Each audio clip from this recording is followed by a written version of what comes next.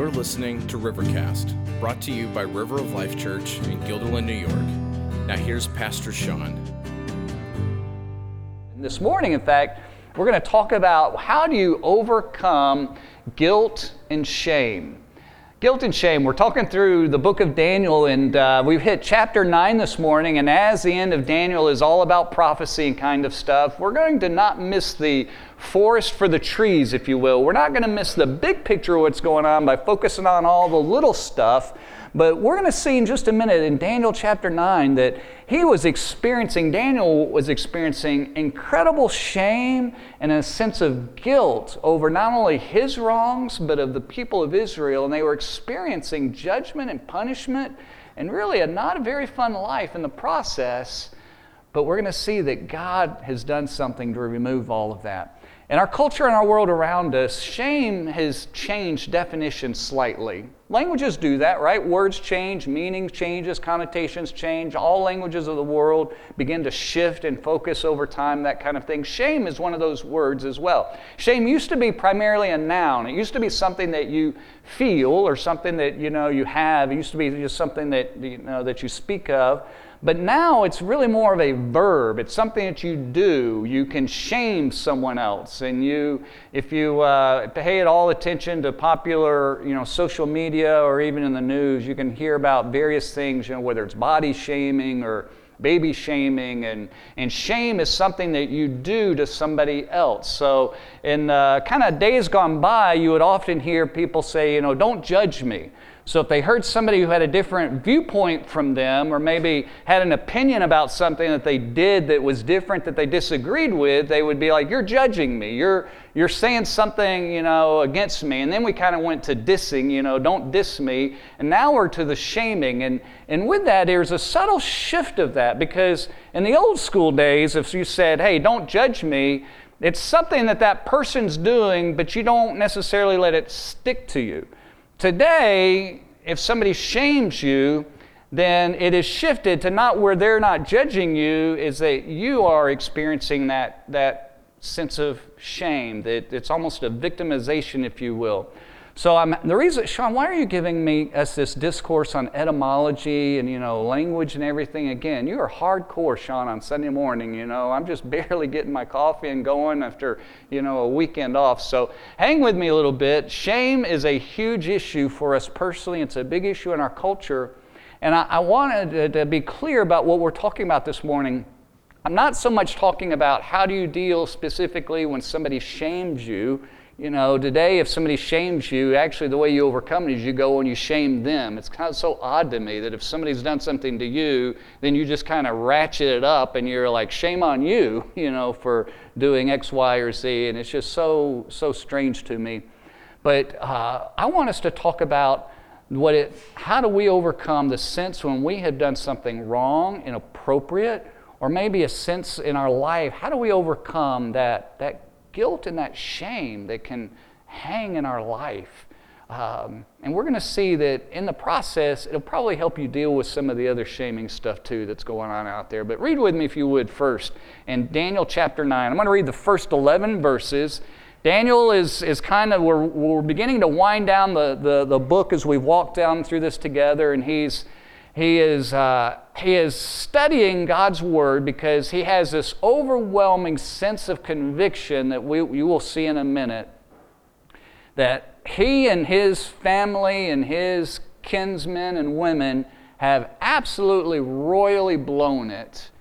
And because of it, they're in exile and they are suffering the consequences of that. And you will hear him speak of his shame and you'll hear the guilt that he talks about in this. So read with me starting in verse 1. The Bible says this in Daniel 9. In the first year of Darius the son of Ahasuerus, by descent a Mede, who was made king over the realm of the Chaldeans, in the first year of his reign, I, Daniel, perceived in the books, talking about the Bible, books of the Bible, which is significant, by the way. The Old Testament was recognized as sacred and something that worth reading way back then. It was not a modern invention. But he's perceived in the books the number of years that according to the word of the Lord to Jeremiah the prophet, must pass before the end of the desolations of Jerusalem, namely 70 years. Sean, I am lost already. What in the world are you talking about? Here's the deal. Daniel's studying the book of Jeremiah, who is contemporary with Daniel. And in the book of Daniel, God revealed through Jeremiah that there would be 70 years from the time that Babylon came and conquered Israel, that Israel and Jerusalem in particular would go through tremendous desolations and just awful kinds of things. But after 70 years, that would be removed, and then God would in turn punish Babylon for all of their sins and their atrocities. God is a just God. He deals with everyone rightly from where they are. He was willing to use people's sin to judge other people's sin, but in the end, He holds everyone absolutely accountable. So Daniel is saying, in his mind, he's saying, okay, I'm now in Babylon, and Jeremiah says it's going to last 70 years. How long, O Lord, is this going to last? But God, I'm seeing that we really have not learned from our mistakes. I'm watching with my eyes, and all of my fellow Jews are still doing the stuff today that they did then, and He's worried that it's going to continue on. You know, it's kind of like when you got detention for doing something wrong. If you keep doing that something wrong, you get detention again and again until you finally get expelled. Daniel's worried that they're going to get detention all over again. It's going to be another 70 years and another 70 years. So he's reaching out to God saying, God, would you help me? Have you ever been in a spot in your life where you just kind of looked up and said, wait a minute, something's wrong. Like, life is really hard. What is going on? And have you ever looked around and had this inkling that I think I've really messed up some things here? I think I messed this relationship up. I think I have really blown it. See, Daniel's in that experience right now. He knows that his life and the life of his people are not a life of abundance that God had designed originally for them. And in that moment, he realized that it was his fault, and he realized it was the people's fault around him. And he's trying to figure out what to do with it. So read with me the rest of what he does. Look in verse 3. Here's what he does. Then I turned my face to the Lord God, seeking Him by prayer and pleas for mercy with fasting and sackcloth and ashes. I prayed to the Lord my God and made confession, saying, we won't read the whole thing, but we're going to read quite a bit of it. I want you to notice 20 different times Daniel says, God, I and my people have sinned. We've rebelled, we disobeyed you, we didn't listen to what you told us to do, we've transgressed, we've done wrong. 20 times. Listen to the guilt that he's feeling here. He says this. He says in verse 4, O Lord, the great and awesome God, who keeps covenant and steadfast love with those who love Him, who keeps His commandments. God, you haven't made any mistakes. You have owned and honored your word. You have kept the agreement with us. You've not done anything wrong. He says, to you, the great and awesome God, in verse 5, we have sinned and done wrong and acted wickedly and rebelled, turning aside from your commandments and rules. We have not listened to your servants, the prophets, who spoke in your name to our kings, our princes, and our fathers, and to all the people of the land. To you, O Lord, belongs righteousness. You're righteous.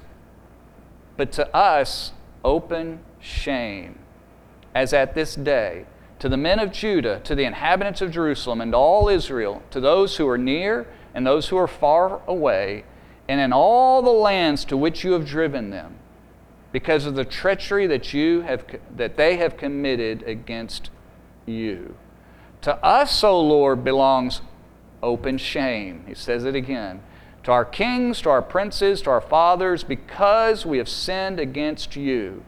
To the Lord our God belong mercy and forgiveness, for we have rebelled against Him, and have not obeyed the voice of the Lord our God by walking in His laws, which He set before us by His servants the prophets.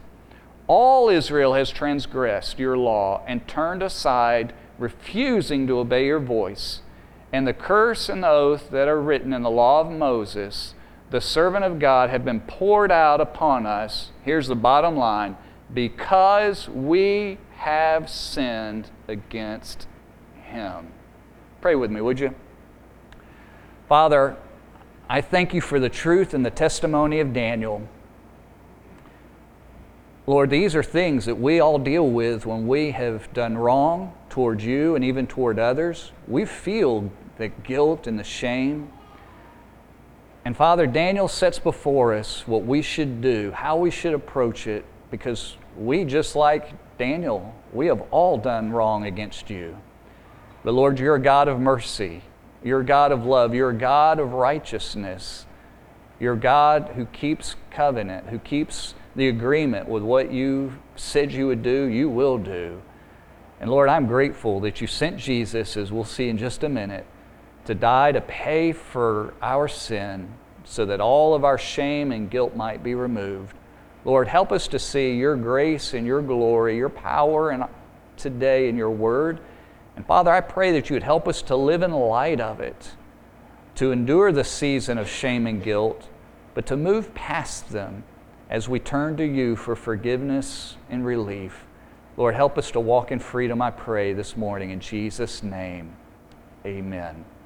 You know, it's awful easy to live your life with overwhelming, crushing guilt, a sense of shame as you walk through of things gone by, things that you've done in days past that you can't seem to get past, things that just bump into you, maybe experiences that you've had. And I would say, as I look around in our world today, it's increasingly more and more difficult to, how do you deal with all of that? And the popular social media and culture all around us is wrestling with it.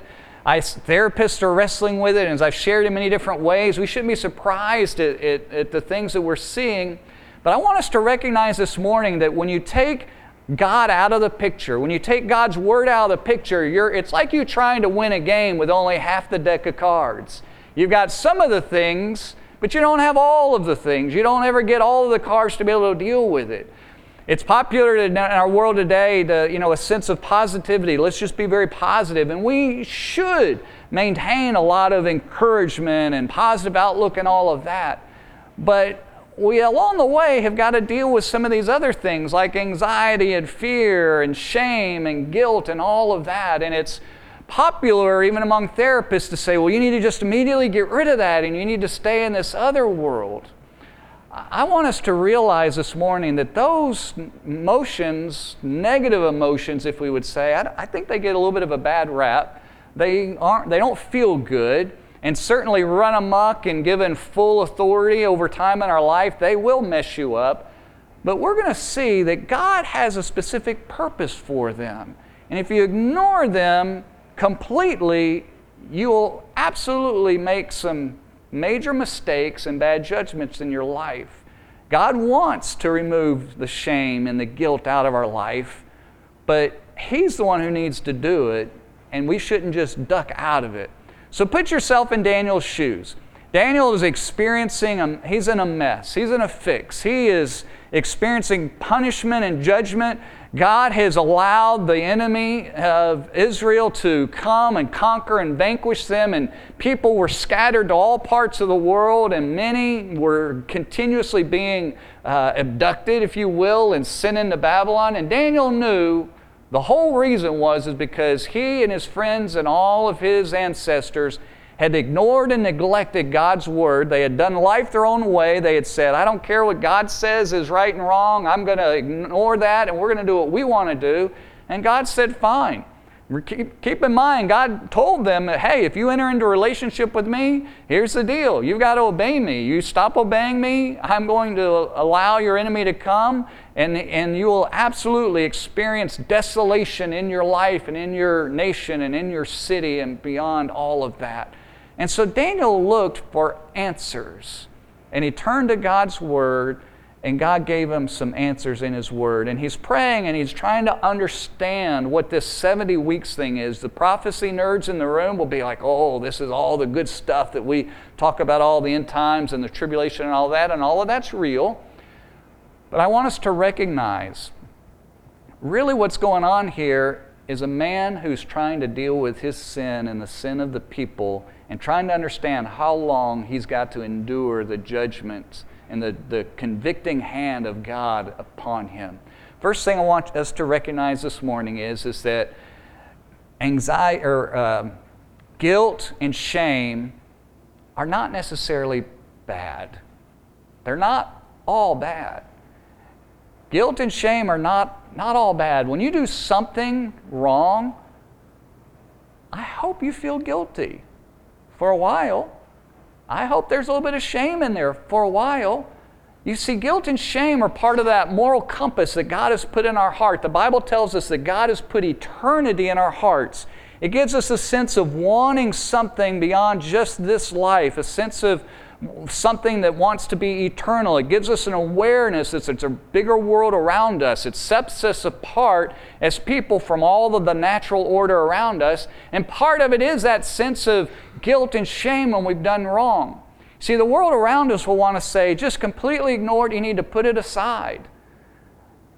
But Daniel did the opposite. He ran toward it, he acknowledged it, and he said, we are living in shame. God, we have done wrong. 20 times he says, we are guilty. We've done all of this stuff that's wrong, and we are suffering the shame as a result of this.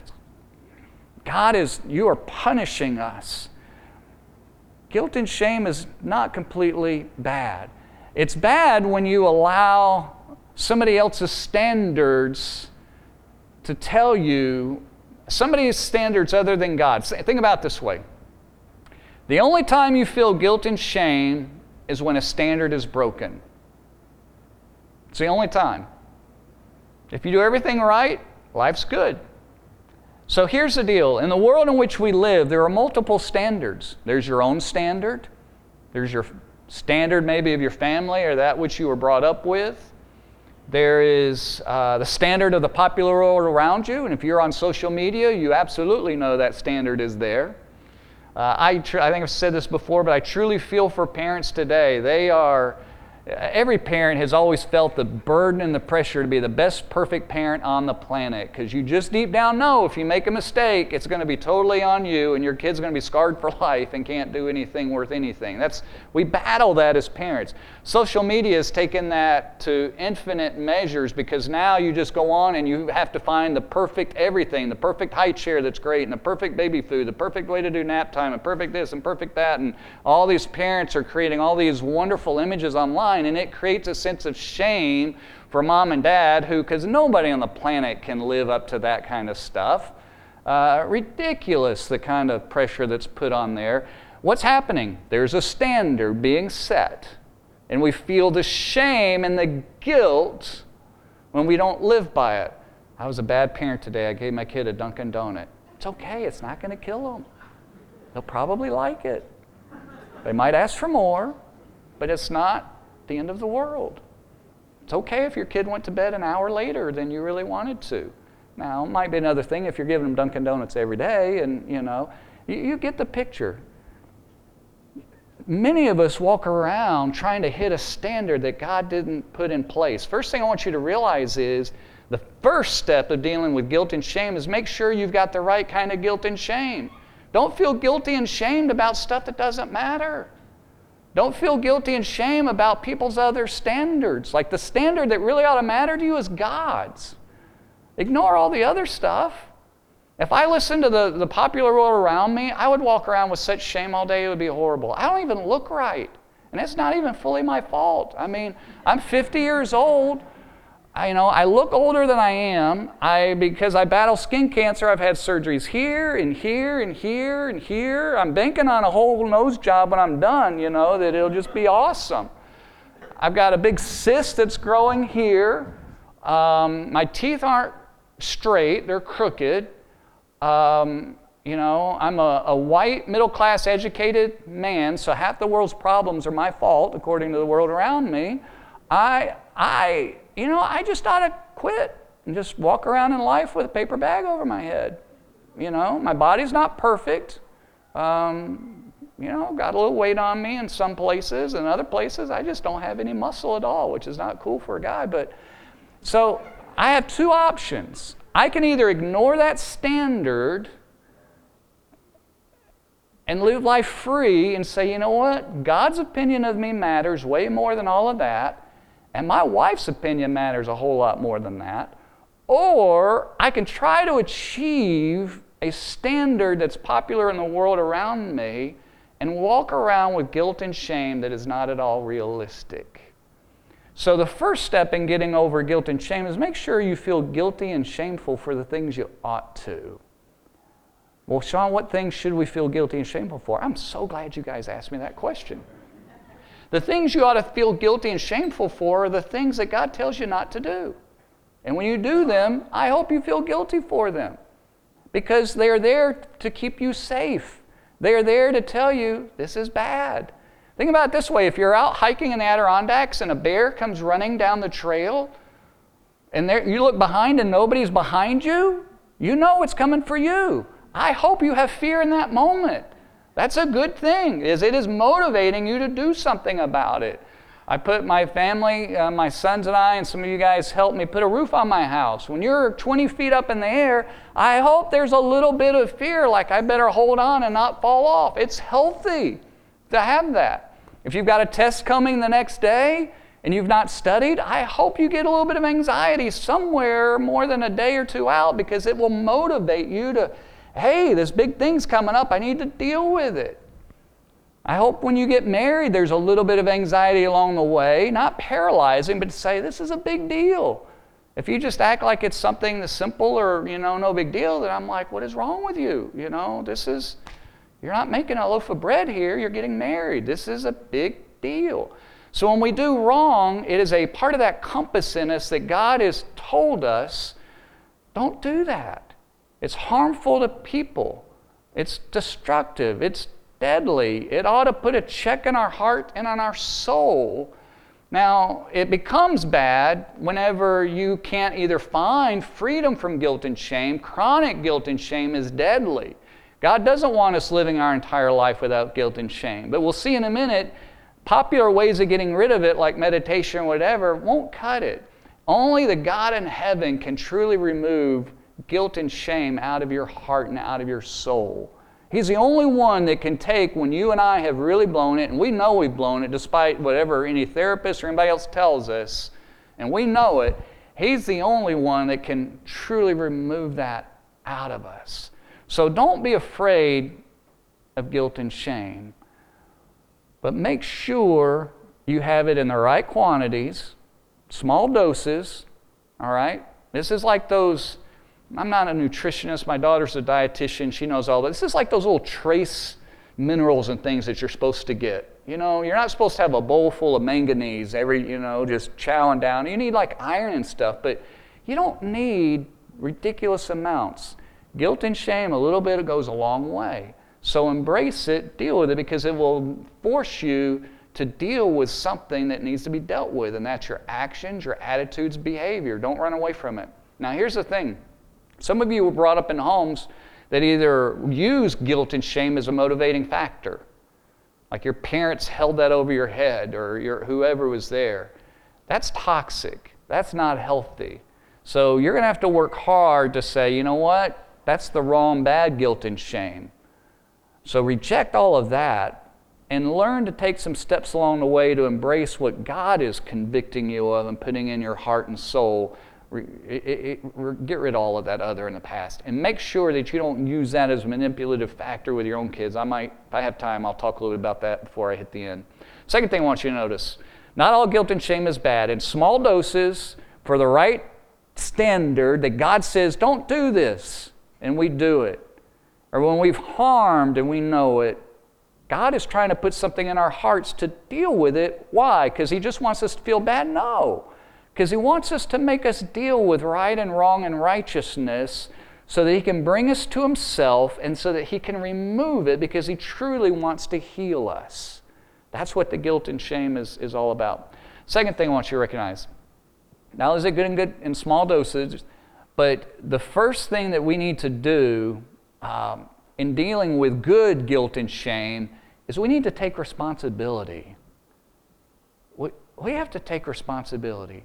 Have you noticed in the world around us, increasingly it's popular to just be the victim. It's increasingly popular to blame all of our personal issues on somebody else or something else, someone else, or the environment around us. It's now cool to be a victim. And there's all kinds of victims out there. You will not get rid of your shame and your guilt unless you take responsibility for your actions, for what you've done.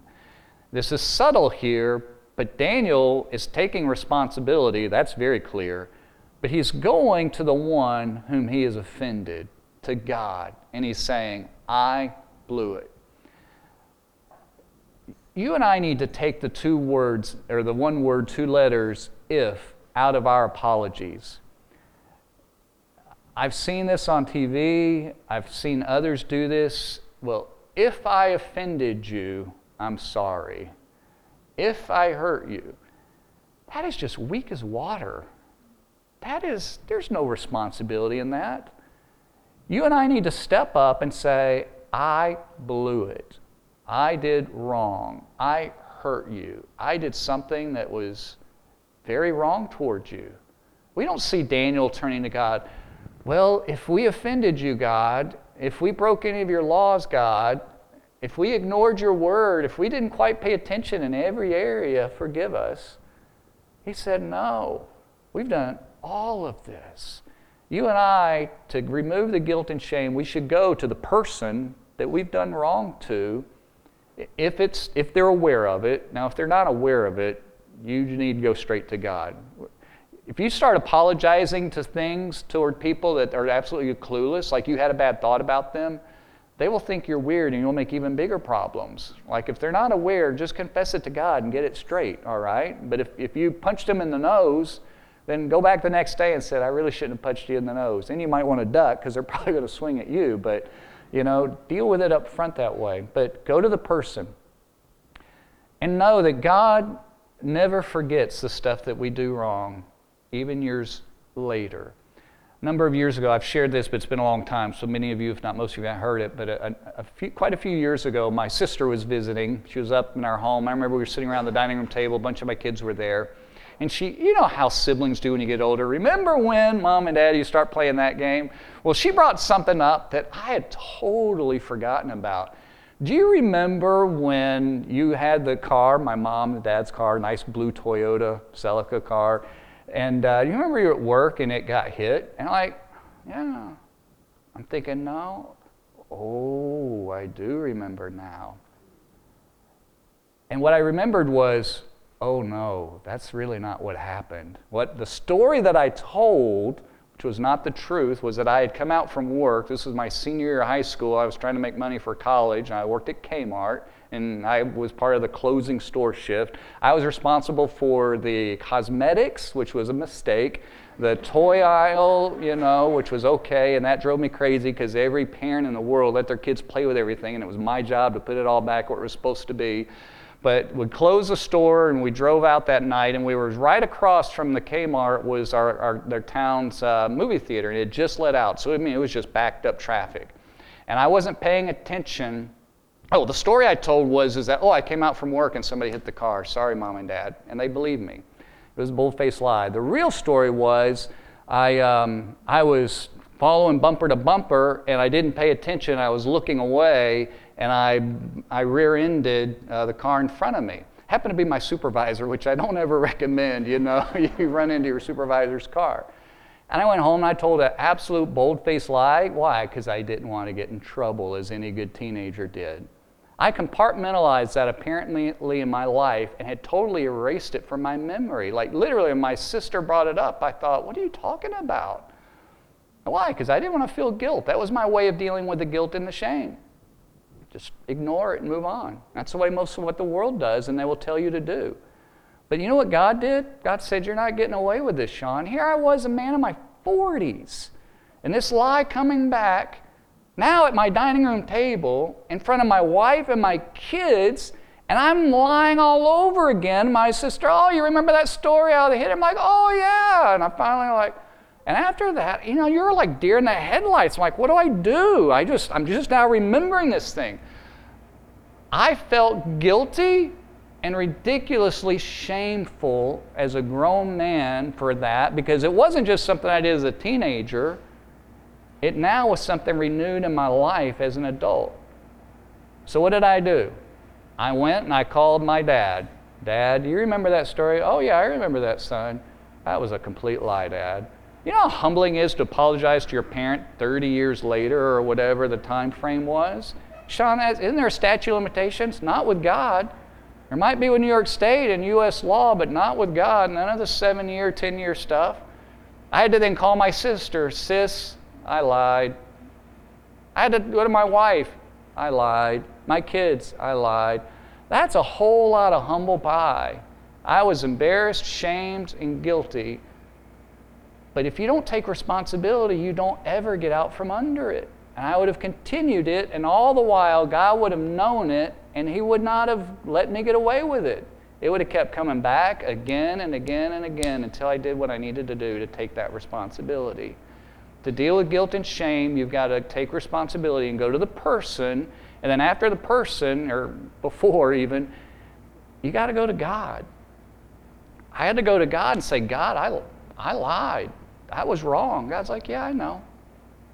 Why did God take so long to really convict you of it? I don't know. Probably because I was so thick-headed that I probably wouldn't have heard. I probably wouldn't have dealt with it. And He probably had to tenderize my heart a little bit in that area. By the way, when you ignore guilt and shame over time, it will mess you up. It will either lead you, as therapists are right, it can lead you to chemical dependency and all kinds of stuff, trying to mask that negative feelings. But they don't understand we really are morally responsible for who we are. And if you block it off and you just don't do that, but you just ignore it, part of your heart hardens. And you get harder and harder and harder, and you feel less guilty over time. And meanwhile, your sin gets deeper and deeper and deeper. That's why sexual sins tend to spiral. They tend to start small and they get bigger and bigger and bigger till you're in a really deep, dark hole. That's how serial killers end up being formed. It can start small and go bigger. Our sins actually do that too. So we have to take responsibility and say, it's all my fault, God. It's not your fault. It's my fault completely. Take responsibility. Third thing, even when you take responsibility, God's the only one who really truly can remove your guilt and your shame. You can't do it. It's a rock too big for you to lift. It's an internal thing in your soul that God has to lift from you. Can time fade it? Sure. Can you compartmentalize it? Sure. Some things, not well. There's some things in your life that just tend to hang as a cloud over your head, and they can cause bitterness and all kinds of weirdness that comes out of your pores in different ways. Kind of like sweat, when people begin smelling stuff around you, like, why are you just whatever? And it's because you're walking around with shame of stuff that you've done, and you've got this heavy burden in your life that you've not been able to get freed from. I just want to say, every one of us in this room have done multiple things that God looks at and thinks are an absolute atrocity, that are offensive to Him. We've all done multiple things that are egregious towards other people, stuff that we would all be embarrassed about. It's a normal part of life. It's wrong, it's inexcusable, but it's real. And God, in His great grace and mercy, we saw in the video, wants to deal with that stuff. He wants to remove it. He wants to take it away out of our life. Notice the verses, read with me in verse 24, and I just realized I skipped the verses for that whole last point of take responsibility, but they're in there. He prayed, he confessed to God, he entreated to God, all kinds of good stuff in there. But read these verses that point to what God has done. This is really cool. This is where, if you're a prophecy nerd, you actually miss the really cool stuff. The really cool stuff isn't in here, what's going on with the 70 weeks and how this is all playing out. The really cool stuff is what God has done to remove our guilt and shame. Read with me. 70 weeks, which is actually 70 years. For Jewish people talked about weeks as days, week of days. They talk about weeks of years, like every 7 years was a year of Jubilee, and Jeremiah makes it clear it's 70 years, not just weeks. So this is actually 77s is what the Hebrew literally says. 70 weeks or 77s are decreed about your people and your holy city to finish the transgression, to put an end to sin. Here's the cool stuff that God is doing. To put an end to sin, to atone for iniquity, to bring an everlasting righteousness, to seal both vision and prophet, and to anoint a most holy place. I didn't read the passage before this, but Daniel was praying and fasting and entreating the grace of God, and he was taking responsibility in his life. And while he's there, God sends him an angel, Gabriel, and Daniel was trying to understand these 70 years. He was so scared to death that his people were still missing the boat, and that God was just going to extend this, and that God was done with them, that there was no hope, and he didn't understand exactly what was happening. And so while he's praying, God sends a messenger to him, an angel, and he says, Daniel, you are most loved. It's awesome that God loves us. And he reveals to him, he says, your prayer's been heard, and here's what God is doing about it. There's 70 sevens. This time is going to be passing, which is actually 7 years is 1 week. So like 500 years, 490 specific if you do the math. And here's what God is going to do. He's going to finish the transgression. He's going to stop it. He's going to cut off the sins. He's going to put an end to the sin of your people. Daniel just confessed. He says, God, we're all at fault. We're all wrong. We're in a mess. And what we're in, we're stuck. We don't know how to get out of it. We know that it's what we've done. And God's telling him, I know. I'm going to remove the guilt from you. I'm going to put down and put away all of that sin. Because when all of that sin and guilt is removed, then I can bless you and put you in a much better place. You see, and then he's going to do it by atoning for our iniquity. He explains a little bit further what that means when he tells us that there's going to be an anointed one. Look in verse 25. Know therefore and understand from the going out of the word to restore and build Jerusalem to the coming of an anointed one. That's the word Messiah. That's the word in the New Testament, Christ. There is a Christ coming, a prince. There shall be 7 weeks. In verse 26, and after the 62 weeks, an anointed one, there's that word again, the Messiah, the Christ, shall be cut off and shall have nothing. That's talking about Jesus' crucifixion. There's a prediction that God is saying, Daniel, I know you all messed up. There's a time coming. There's a finite set of time that's coming. There's a Messiah who's going to come, and he is going to be cut off. He's going to be crucified as the ultimate picture of what we now in the New Testament can look back and see. Who's going to be the one who atones, that overcomes our sins, that takes the shame, takes the penalty, takes the guilt off of you, and he's going to put it on himself. He's going to make up for all of that. See, you and I do stuff in life that we know we can't make up for it. We know that. We know it internally. Nobody has to tell us. We just know it. We can't overcome it. You can't buy a box of flowers and candy to fix it. It's not going to work. But God in heaven is the one who's able to overcome all of the egregious and horrendous things that we've done. And that's what he did through Jesus on the cross. He did it to put an end to the sin in your life and in my life. He did it to atone for it, to pay the penalty of punishment and guilt and shame, so that he could then in turn bring in righteousness, to bring in verse 24, everlasting righteousness. Do I feel guilty anymore or shameful about hitting that car? Not in the least. Do I still see it as wrong? Absolutely. Do I still see the lie as wrong? Absolutely. It's amazing how that multiplied. It went from one wrong to the next, even bigger, right? And that's the way this all grows. I feel zero guilt and shame about any of that. Well, Sean, but you did all of that. I know. But Jesus paid for all of that. He took all of that guilt and shame.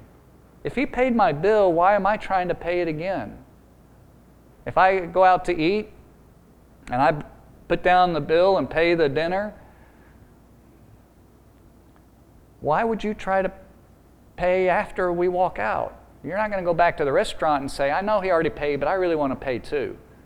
And the restaurant owner would be like, you don't need to do that. And then they were like, well, okay, sure, I'll take your money. I mean, I guess they would. But God in heaven, that's not the way it works. So you and I, when we truly know Jesus, that stuff in your past, all you need to do is say, God, if you really are born again and you know Jesus is Lord of your life and it's still creeping up in your heart, you need to simply say, God, please forgive me. That was wrong. Do what he did. Pray and treat the God of favor. Maybe God's convicting hand is on your soul for a moment. Endure that. God is a loving God, but folks, he's a tough God. He's not afraid of a little bit of negativity. But say, God, thank you that Jesus died for me. And that as far as you're concerned, this is over. It's done. And you move on and you put it all behind you. I don't care how awful a thing is that you've done in your past. I don't care if you committed murder. I don't care. God wants to remove all of that through Jesus. Now you may need to maybe you killed somebody. You may end up going to jail or going to prison for it. That just because God saves us, forgives us, and removes guilt and shame in his eyes, you still have a responsibility in the laws of the world around us that you've got to deal with. But in God's eyes, he removes all of that, and he loves us for it. You see, the world and the noise around us will tell us that you and I should be ashamed of all kinds of things in our life. Most of it doesn't matter. Most of it God doesn't care about. He doesn't care what brand of baby food you give your kid. He doesn't care whether you bottle feed or nurse your kid. He doesn't care what your bedtimes are or what this or that is going on. He doesn't care. But he does care about your and my actions that are dishonoring to him and to others, that break his law, that break his standard of loving him and loving others. And he absolutely will hold us accountable. And we will experience moments of that shame and that guilt. Why? Because he loves us. He wants to deal with it. In Hebrews chapter 12, the Bible tells us that we should not reject that chastening, literally scourging hand of God in our life, because it's for a moment and it's a sign that we are his kids. I don't ever remember being disciplined, hardly ever disciplined by anyone other than my parents. I remember a couple of teachers had to discipline me, and frankly, I deserved most of it. Some of it I didn't.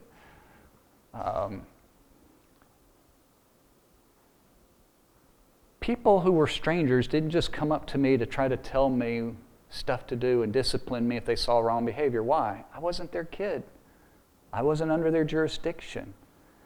When God disciplines you and me and we feel that guilt and that shame, take it as a sign that he loves you.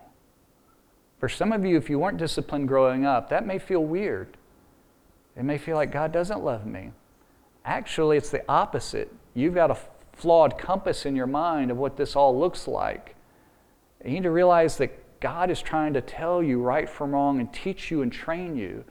And his heavy hand will be on you for a season, and you will feel that spiritually in your soul. Endure that. Accept it.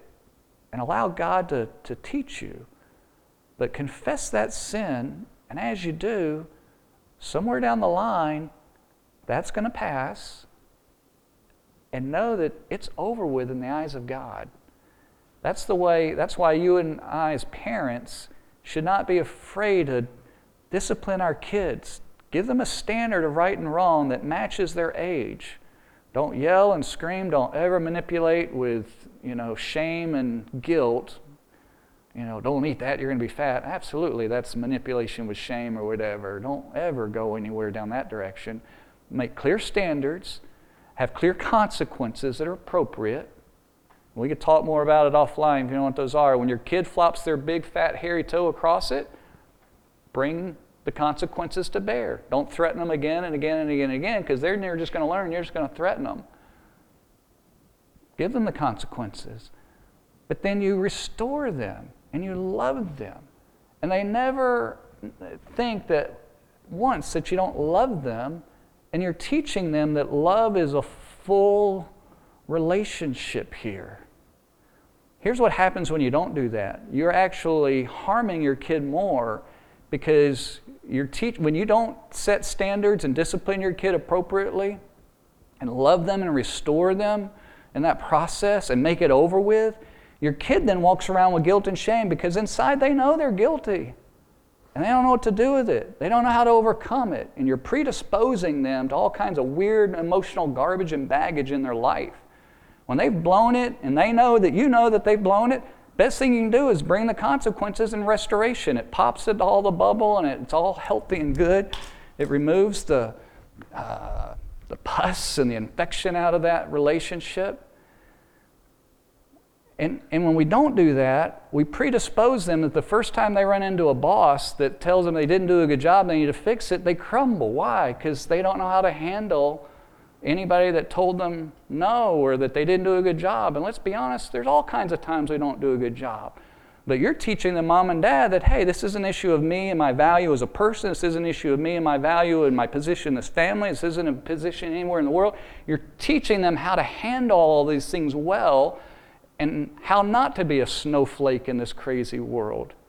I can't prove it. I don't have a PhD or anything, but part of what's happening around us is so many parents have not really set good discipline habits with kids, and they fall apart at the first time anybody says anything against them that they don't like, or something different that they don't agree with, and all of that. Instead, we ought to be setting that pattern in our homes. But all of that is a reflection of God's pattern toward us. So don't be afraid of it, mom and dad. Embrace it. But remember, a little bit goes a long way, and it needs to go away. It needs to dissipate and be gone. So our team is going to come up. I have no clue what God is talking to your heart about this morning, talking to you. Maybe it's something that you have not apologized to God for.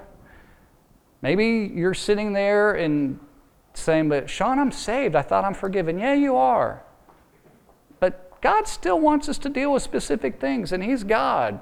And He may bring some stuff up in your mind that you've not confessed. Confess that to Him. Get that straight with Him. Maybe you've wronged somebody else. I don't know. Maybe you need to go to them and deal with some of that. Or maybe as a parent, you need to think through what that looks like. Maybe you've just allowed the world to press in and tell you that you're supposed to look a certain way and do something else, and your values wrapped up all of that. And what you really, truly are carrying is shame because you've not lived up to somebody's standard. Recognize that for what it is. That's just the enemy trying to put junk into your life and mess you up, and it's all noise. Just say, God, would you help me and forgive me? I shouldn't even be listening to that. Help me to take my cue from you and what you say about me, and ignore all of that. Whatever God is kind of stirring up in your heart this morning, I'm going to ask that you stand, and I'm going to pray for you. Our team is going to lead us in a song, a response song, meant to help us to respond with what we've been talking about this morning. So pray with me, would you? Father in heaven, I'm so grateful that you taught us how to deal with shame and guilt. Daniel lived in open shame. It was there for all to see, and he felt that crushing sense of guilt and shame. Lord, I'm blown away that your solution to it is to take all of that upon your Son. Thank you for the cross. Thank you for His redemption. Thank you for that salvation.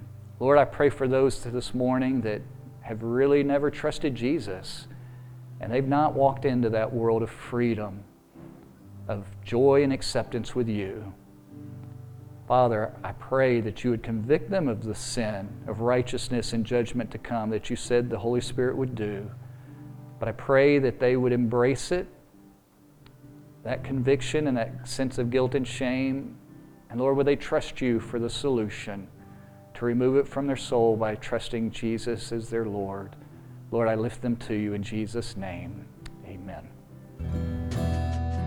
Thanks for listening to Rivercast, brought to you by River of Life Church in Guilderland, New York. Visit us on Sundays at 10 a.m. or online at riveralbany.com.